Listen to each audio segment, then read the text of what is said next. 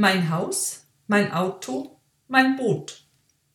Ein alter Werbespot wird in Deutschland auch heute noch oft zitiert.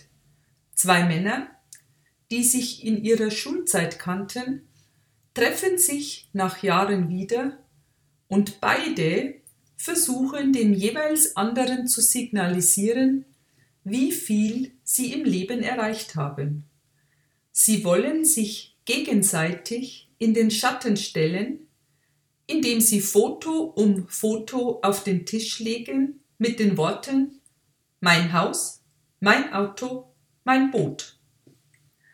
Tatsächlich war es in den 90er Jahren ein Zeichen von Wohlstand, ein schönes Haus und ein tolles Auto zu besitzen. Heute trifft das nicht mehr zu 100% zu. Junge, hochqualifizierte, gut verdienende Leute ziehen es oft vor, ein Haus oder eine Wohnung zu mieten.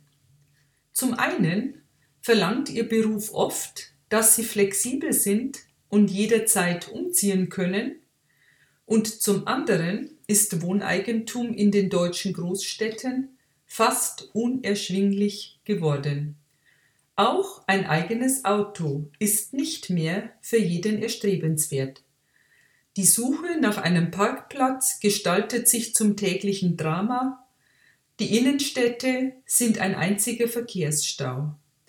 Nicht wenige junge Leute ziehen ein Fahrrad vor, denn es ist gesünder, schneller und umweltbewusster.